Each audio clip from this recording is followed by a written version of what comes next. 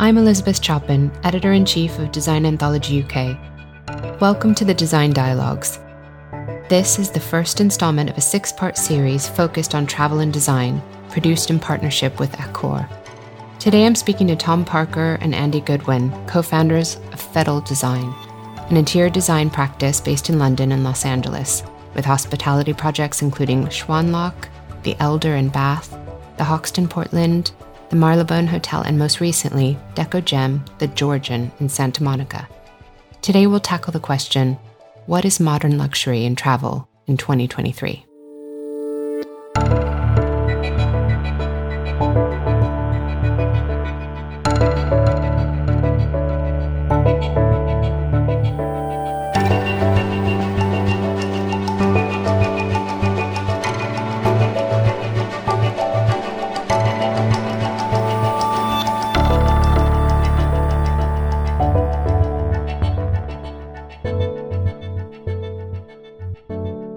Hi, Tom and Andy. Thanks for being here. Thanks for having us. Thanks for having us. So let's talk about modern luxury in 2023. Can you both remember the first travel experience you had that you felt was luxurious? What stood out to you and what made an impression? I think from my end, we kind of, as a family, when we were quite young, we used to go to Greece every couple of years and we'd go to like a different island each time. So every 2 or 3 years, the kind of accommodation and the travel details and stuff weren't necessarily luxurious in their own right. I remember it feeling very luxurious because everything was so different. The fact that you were immersed in it was a luxury in itself. It's a novelty. Yeah, exactly. Right. Yeah. Exactly. What about you, Andy? My dad's a super outdoorsy kind of guy, so he'd take us camping in the woods in Welsh hillsides and get away from everything, which as a child is the exact opposite of what you want to be doing maybe, but I think these days that would be the idea of heaven for me, let alone luxury. The idea of like totally being away from the modern world. In fact, he's got a birthday coming up in next couple of weeks, and my brothers and I are going to be taking him away to North Yorkshire to do something similar. Oh, lovely. Finally repaying the favour. Maybe this time I'll enjoy it a little more.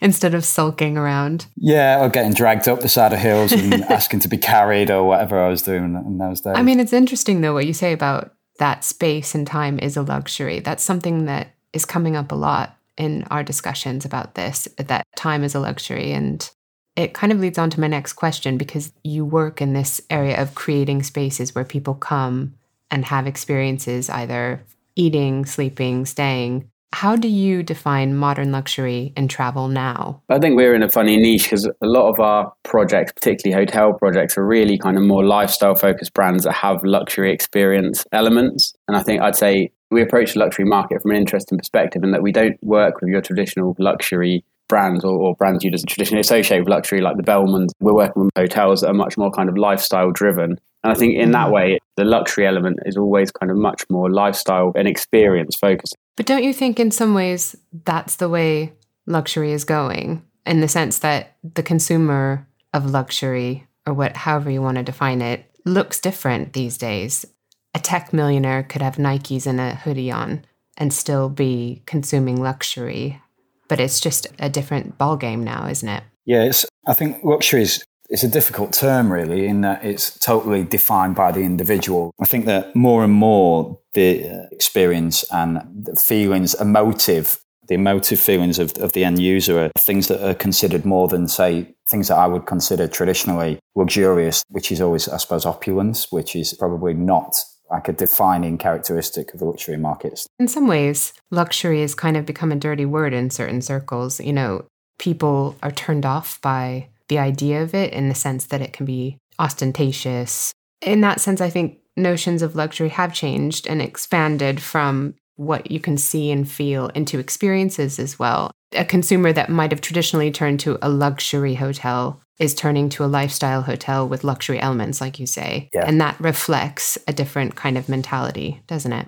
I think it's almost contradictory as well between generations, and it feels like maybe it's the first time it's been that way. I feel like maybe 10 or 20 years ago, there's probably quite a commonly accepted idea of what luxury was in the hotel and travel industry. What do you think it was? I think it was a more kind of that classic idea of luxury that was driven potentially more by aesthetics and by look and feel, particularly more so than by emotion or experience in a way. And I think these days, what's luxury for one generation is probably, like you touched on, is kind of the polar opposite for younger generations, for example. Classic luxury markets have always felt to me quite unapproachable.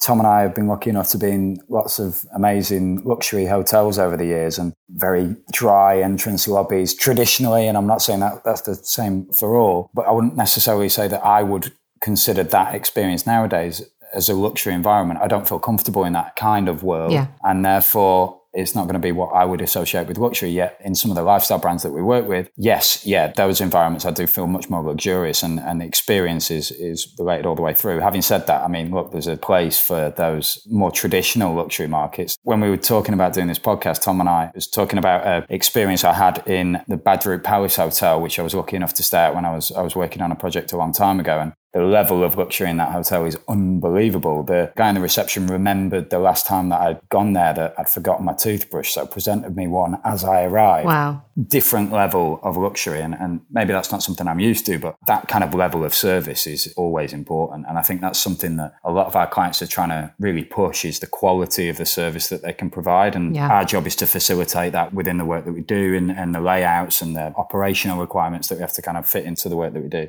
Of course. What do you think the modern design-savvy traveler is looking for in 2023? And there's going to be a crossover with luxury there in the hotels that you're working in. I would say that the modern day traveler is looking for an experience when they go away that's not just focused on that hotel, but it's within that local area. They want to be immersed in the local community. And the only way of doing that is to allow that to kind of influence the public areas of a hotel, or the design of the guest room, or the design of the experiences that you can have within that specific hotel. 20 years ago, a luxury hotel, the experience might have involved a certain grandiosity of the lobby and a concierge and red carpet service. One thing that I wanted to ask you about is the difference in what a younger generation feels as luxury versus an older generation. And I think that's true. I mean, Generation Z, there seems to be a big backlash against ostentation and this move towards less but better. They want to go places that are aligned with their values, and they're waste averse and they're aware of sustainability, but they also really want a beautifully designed space and they want to feel like it's special. They want it all. So they want it all. Yeah. That's what the luxury market's there for, right? That must make your job quite difficult in a way. How much of that comes through when you're briefed for these jobs? Did these things come into it? The briefs haven't necessarily specifically changed, but I think the overall culture of the industry has changed in that there's been forerunners in the industry that have really opened up this market and shown that you can be sustainable and waste adverse and have these beautiful environments. You know, I think you can create incredible spaces that are authentic, that are tied to their location, that are low waste, in which all of the finishes and the furniture and lighting is all sustainably sourced. In almost all of our projects, there's an element of tradition. And in that way, we end up working kind of across a lot of renovation work, like the Georgian Hotel as an example, and One Warwick that the London team have been finishing as an example. And I think probably because we have an element of traditional work, people who are renovating older buildings consider us for their projects, which we love. And in that way, kind of keeping these buildings alive rather than demolishing them and completely remaking them from the ground up. It's about the longevity as well, right? Tom and I kind of specialise within hospitality design, but there's other fields within the industry where you're not fortunate enough to be designing something that's going to be lasting 15, 20, 25 years. Like the lifespan of the projects that we work on, there is a longevity there that's probably in most cases beyond that. But I don't think I'd be as comfortable working in a space where it was more fashion led. To be honest, and where things that you were designing were getting ripped out. I think we're incredibly lucky with the clients that we work with, that they give us the budgets that allow us to put quality into the design work and the finishes that have a longevity to them. And that links back, I think, quite heavily to your question, because it's not just about using sustainable materials and, I don't know, you've got a reclaimed alt rock worktop or whatever. I mean, that's important and that's something that we'll definitely do, but it's also about making sure that you're designing something that's going to last the test of time. Absolutely. All the way through the process.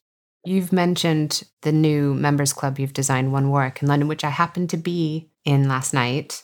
Oh, amazing. It is amazing. I really love it there. That roof terrace is going to be pretty special in summertime if it ever stops being cold in London. I had a dinner there earlier this week and it was equally as rainy, but give it a few months, it will be spectacular. It will be, but the building is really beautiful. And although it isn't a hotel, I wanted to talk about it today because I think it represents a new kind of premium hospitality design that is beautifully finished, but still laid back, which I think encapsulates a new kind of luxury. So not as stuffy, but still high quality. As you say, there's a longevity in the design. It's really going to age well, and it feels accessible somehow and nice to be in. So thank you very much. Yeah. Success. But I wondered, what are some of the key elements that make that space luxurious and how it crossovers with some of your work in new hotels? We could also talk about the Georgian, because that opens this week, doesn't it? Yeah, that's right. Yeah, it opens officially this week. It feels like it's been soft opening for about 6 months, but it's officially open this week. The design of One Warwick came out of a collaboration really with the client team, and it's the second venue in London. It's the second venue for Maslow's. Talking about what we do, what we're talking about today, the name Maslow's is derived from Maslow's hierarchy of needs, and it being about more than an aesthetic aspiration. You are looking to Guy and his vision for those projects have always been about creating a space that fulfills all needs. So during the day for your working environment, wellness is embedded through the scheme. The F&B venues in the space are as good as any in the market. Reviews have come out recently of the restaurant, which are incredibly positive. I mean, the thing that you touched on about it being residential was one of the first things that Guy said when he met Tom and I all those years ago now. It's also kind of to do with the area. So you're in that funny bottom edge of Soho, and we wanted really to link into that bohemian nature and that culture that was in Soho for many, many years. We were trying to really pare back the finishes, architecturally at least. So we exposed the structure of the building wherever we could. When we did add new finishes to the walls, we had like raw plaster on the ground floor. And where we do have, say, more slightly grandiose elements, so the members' entrance lobby, for example, the floor pattern in there is very much lifted from the original. It's a modern interpretation of the kind of Edwardian Baroque history of the building, but then we finished that in a terrazzo rather than a marble as it would have been done originally, or a stone. So that, again, just slightly trying to bring that up to date. Yeah, the lobby feels really refined. It's almost like you step off the street that is slightly chaotic into this, what feels like a quite refined entrance and calm. It's quite calm, yeah. But also everything is really beautifully done. In that space particularly as well, I think it was the FF&E that we really had to kind of push. Because say more than even Mortimer House is in a slightly different area and probably slightly more elevated in some of the architectural finishes, but because we weren't doing that, because where the building was in Soho, we probably pushed it a little further than the client team had done previously with the use of some of the leathers that were specified, or the mohairs, or the fabric specifically. There was a number of bespoke light fittings, and most of the FF&E was either really high quality vintage that we sourced, or it was bespoke made for the project. So yeah, I think that we worked quite closely with the client team because we were really elevating the FF&E, but then probably pairing back with the architectural finishes. Do you think that 15 or 20 years ago, a members club like that would be okay to specify vintage? You know, I think that's an example of how things have changed in a way. You know, people are open to having vintage specified in that sort of a space that has an element of exclusivity. I'm not sure whether that would have been done 20 years. I don't think it would, because I think that would have probably felt almost cheapening the experience in some way, because it isn't bespoke and brand new and for the project. And it's kind of this movement away from something that's a bit more, say, ostentatious, I suppose, in the luxury market. In some ways, the pandemic actually has fast-tracked this a little bit. I feel like during that period, because off-the-shelf items became almost unattainable, you know, due to lead times, although we were headed this way anyway, I think suddenly, you know, there's all these amazing existing pieces that are already in circulation. And not only that, but taking them, restoring them and installing them is also a much more sustainable process than building something brand new. So I think that period of time where, you know, it's either go custom on a lot of stuff or find vintage pieces, and it helped fast track that process for sure, I think. Yeah.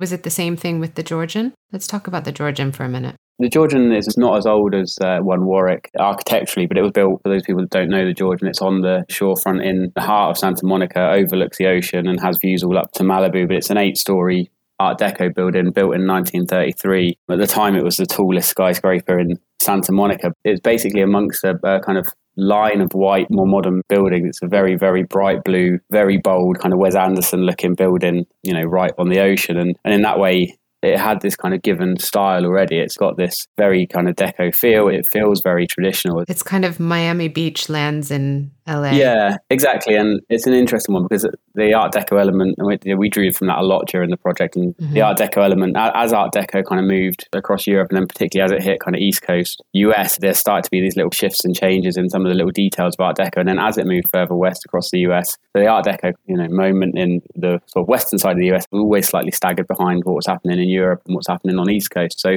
as it's moved west, it's kind of picked up more kind of Latin American details and South American details, and a lot of the same details you see in the architecture of Miami, and particularly a lot of the details we looked at were the kind of Cuban end of Art Deco, the Art Deco movement, and particularly kind of a lot of the architecture of Havana and that kind of stuff. So you see that a lot in the little custom floor patterns in the bar. There's little kind of geometric details that you don't always associate with Art Deco, particularly in Europe. There's more kind of motif work. There's a lot of kind of tile inlays that are quite kind of geometric. And I think that stuff lent itself very well to the building. It's not the kind of stuff we'd necessarily do on every project, and it's very different.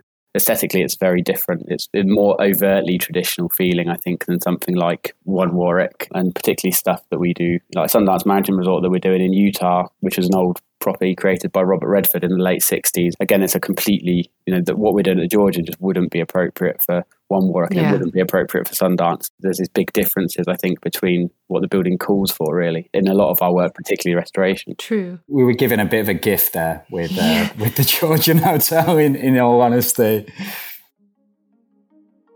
Now we'll hear a short message from our sponsor. Hi, I'm Aaron Rana, interior designer at Accor. At Raffles, we say true luxury is not just about what you do, but it's about how you feel. From the food you eat to the way you sleep and the space around you, wellness is integrated into the whole Raffles experience. The Raffles Emotional Wellbeing Programme focuses on 3 core pillars: harmonious design, nutrition for pleasure, and serenity rituals. The Design for Harmony pillar looks at structural materials, furniture, lighting, colours, textures, sounds and scents. The guest journey through the space and how they interact with staff, all of which has the power to evoke emotions and leave a lingering impression. We look to instill balance through design to create a welcoming symphony of pleasure and serenity for guests.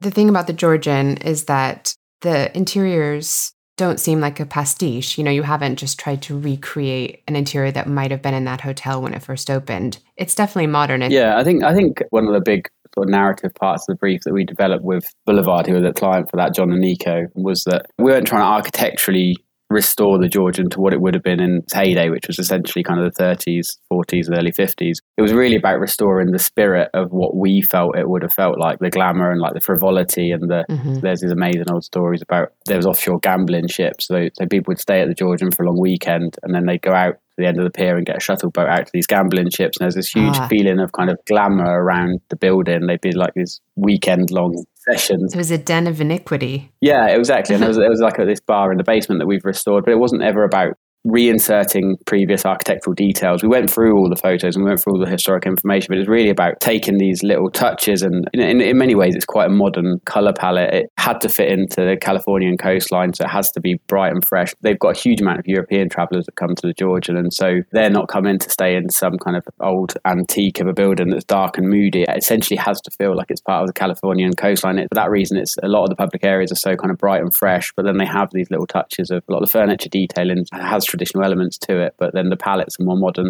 I think we find that across a lot of our projects. We rarely do projects that are super traditional. That's part of our process, right? Yeah.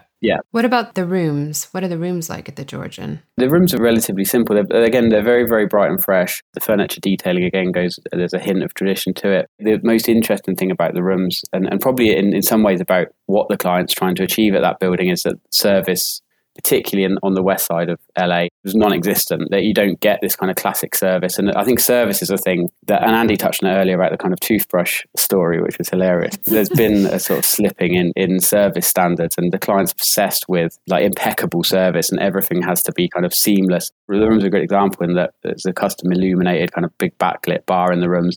And on that, there's a brass panel, and you have these 4 buttons on the panel, and there's one that says, press for champagne, and the champagne cart comes up. But then at the bottom, as you're kind of going through the check-in process, they take your favorite drink. So also on this panel it just says the usual, and you can press this button and someone will come up with a cocktail trolley basically, and they'll mix you your favorite drink. An old-fashioned in your case then, Tom, yeah? Anything really at this stage.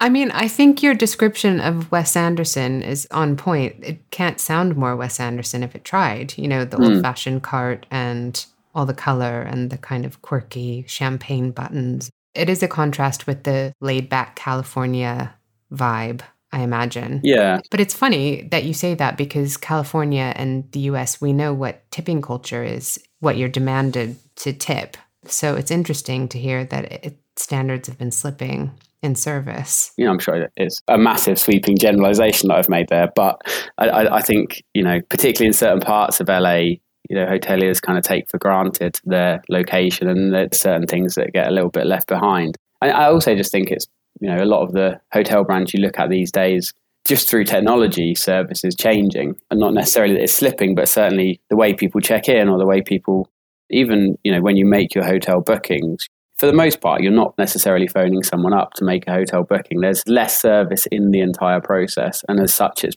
maybe become less of a focal point. And I mean, that's true for even the top end luxury hotels, isn't it? Yeah. I'm interested to hear how you'd compare ideas of luxury, or even just specific projects that you've done in each place. So take the Georgian compared to the Elder in Bath, which is a completely different kettle of fish in some ways, but it's a historic building that you preserved some of the character of that building, and with the Elder, quite a lot of it, I'd say. But I'm sure that there were differences as far as your approach. I think in some ways, although the locations are very different, that both those hotels are interested in. The Georgian, for example, people are going there largely because of location, largely because of access to great beaches in Santa Monica. You've got super easy access to Malibu. Although the hotel is beautifully designed and you'll spend some time there, you're almost using the hotel as a stepping stone because it's so tied into the surrounding area. And you can access all of these other places that you can't access. It's escapism at the end of the day. Actually, something like the Elder is a starting point to explore the locality. Yeah. Well, it's Bath, isn't it? So it's a World Heritage Site. We're fortunate in many of our projects, but the ones that we've talked about today were probably some of our biggest gifts. The Elder was 5-6 townhouses that were knocked together to form the hotel. I think there was a series of maybe 3 or 4 guest houses there previously. Now, what they had done was not particularly sympathetic to the existing building and the existing timber paneling and the structure of the space. We were more archaeologists than we were necessarily interior designers. So I think over the 4 rooms, there are 22 different types of timber paneling that were all heritage listed. We could not touch. So where we had those, we had to retain, protect, and refinish. I think going back to what you were saying before, the demographic really in the 2 areas really defines how we need to approach the design process and the end result. I think it's fairly obvious that most of our projects are we use colour a lot, and we try and be super playful with that. I think maybe within a project like the Elder, we were slightly more restrained given the demographic of people that are likely to go there than, say, we would do in the Georgian, for example. But the approach is very similar. It's just we have to gear that down or up to make it suitable for the client and the guests that they're looking to serve. Before you work on these projects, do you create a profile of who you expect to be coming? It's certainly something that we consider. I don't know necessarily whether we'd always create a profile, but it would definitely be in our thought processes. Often the client will, as part of their briefing document, they will kind of inform you on what they believe their target demographic would be. And Tom and I are super lucky in that we work with clients often, and we've got a lot of kind of repeat clients. So the more that you work with a client, the more you understand the kind of idiosyncrasies around their specific target audience, and you can tailor the design to suit. Sure. What are some of those idiosyncrasies, and are there different ones now than there were before? It can be tiny little things. Like we've got one, the client for the Georgian actually, and we were laughing about this the other day, but they hate having the backs of bar stools have gaps in them because they're obsessed with the idea that someone's going to sit on it and you can see their underpants. Yeah, exactly. Yeah, you can see their, at best, you can see their underpants. Well, I persuaded him that we could basically ignore his little idiosyncrasy, and we developed a bar stool that had gaps in it. As much as I hate to admit it, John Blanchard was right and it makes complete sense. But every client's got things, I guess a lot of it's stuff they've learned through kind of previous mistakes. We rarely work with, especially on the hotel end of the spectrum, we're very rarely working with first-time hoteliers. Like a lot of these people are generally older than us. They generally have built hotels previously. There's exceptions to that rule, but for the most part, our clients are very experienced in what they're doing, and they come with these sort of inbuilt ideas, right or wrong, these inbuilt ideas of how things should work, and then we can either choose to fight against them like the gappy bar stools or just go with it. Yeah. And what do you think the key signifiers are of luxury today in terms of materials and scale and wellness and F&B? Going back to the start of our discussion, there is a sort of crossover now, isn't there? There are not just luxury hotels and just lifestyle hotels. These worlds are kind of meshing. Yeah, very much so, yeah. Yeah. I think what we're seeing across the board with our clients in Europe and in the US and the other places we're working is that a huge amount of what they would consider luxury and in turn kind of what we design for is really experience driven. I think they're less concerned about driving luxury through finishes or through aesthetics, and it's more about how the building connects to its location and the experiences that you can derive from that. Like at the Georgian, for example, one of the buttons in the room is a beach picnic, and so you press the button, they arrange everything for you, and you get this little kind of tent on the beach, and it's very, very high-end kind of laid out picnic that you go down for in the heart of Santa Monica in a little kind of private beach area. So I think instead of necessarily being about what finishes you visually see, tactile surfaces, I think, are still very important, but I think even that's changed to be kind of less polished in a way and more honest. From our experience, at least, it's more about the experiences that the hotel gives you access to in many ways. Mm-hmm. A luxury experience needs to be exceptional, whether that is the sustainable credentials, the aesthetic. It's very difficult to define exactly like what luxury is within a general market, but as a rule, I'd totally agree with what Tom's saying, that the experience of the guest, emotional response that people have to the spaces that we design is the most important thing. And that's really one of the most significant elements that is relevant for all of our projects. Yeah. And I think there's also like a huge element of, maybe more so than previously, there's a huge element of escapism, and whether that's just the times we're in or the pandemic or our access to different aesthetics. I think you want something very different when you go away now, maybe more so than we have before. Sundance is a really good example because it's this kind of mountain resort that's extremely rustic and extremely cabiny, and in no ways would you look at a photo of it and think it's luxury, but you're on a hillside completely surrounded by trees in what's essentially a cabin with very poor internet from experience. But, in that way, it's completely in a different realm from your day-to-day life. And I think although that's always obviously been a feature in hospitality and hotel design, but there's a level of escapism in every single project we do, whether that's Georgian or whether it's Elder or whether it's Sundance or, Vegas or Paris, whatever we're working on. Yeah, I think it's interesting what you're saying about this idea of experience and people wanting to escape and how that's what people are really after. And I agree with that versus stay in a hotel that will give them sort of a status symbol. The idea of luxury has changed in the sense that you're right. It does seem to be a lot more about having an experience. It's interesting that you touched on that there. I think, this doesn't necessarily mean it's necessarily different from what's happening before, because a lot of times the experience itself is the kind of status symbol in a way. Yeah, interesting. I think that I would like to end this conversation by asking you both what trips you have planned. Where are you hoping to get away to? Or if you don't have anything planned in your fantasy world, where would you be going? I have some trips planned. They are not necessarily super luxury.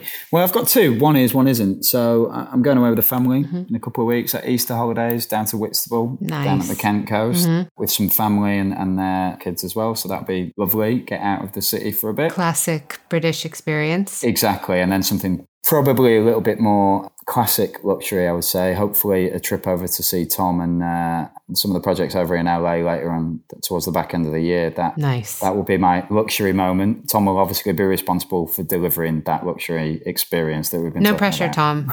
Will you be staying at the Georgian? I hope so. I don't know. Maybe we'll see. He can stay in my spare bedroom. It's okay. If they've gotten over the bar stools by then, maybe they'll stay exactly. there. Don't sit in the bar stool if you've got low slung trousers like Andy. What about you, Tom? I'm always doing the vice versa of Andy. We're planning to come to the UK for 3 weeks. It'd be like part work, part fun, really. I think it's known as bleisure, which is the worst word I've ever heard in my entire life. It's horrible. And it'd probably be a longer stay. We're looking like sort of 3 weeks to a month in the UK. And then the trip we've been planning for ages, there's a place in Nosara in Costa Rica, which there's some amazing kind of little resorts down there. And again, it kind of goes back to the escapism element. We were touching on, it's like a small little kind of beach town, basically, with amazing rainforest around it and a lot of kind of access to nature, great surfing. Beautiful. Do you surf? Yeah. Oh, how fun. So perfect for LA. Yeah, it's handy, to be honest. It's good. It's like business networking out here. So it's kind of how I met Nico and John from the Georgian, but one of the client team from the Georgian surfs a lot as well. So it's one of the ways we kind of got to know each other was, it's like golf in the UK and surfing in the US, basically. I was about to say, there's not a great deal of surf in central London. I'll have to find something else. You have to go to the pub. Yeah, that suits me. That's fine. Oh, well, it was so nice to talk to you both. Thank you so much for talking to me about your beautiful work. And long may it continue. And I will definitely be going to the Georgian next time I'm home. So I'll see you there. Yeah, let us know. We'll take you for a tour and avoid the bar stools. Brilliant. Thank you very much. Thanks, guys. This series is produced in partnership with hospitality group Accor. Please tune in next Friday when we'll deep dive into culinary heritage, terroir, and the role of food in travel. Thanks for listening.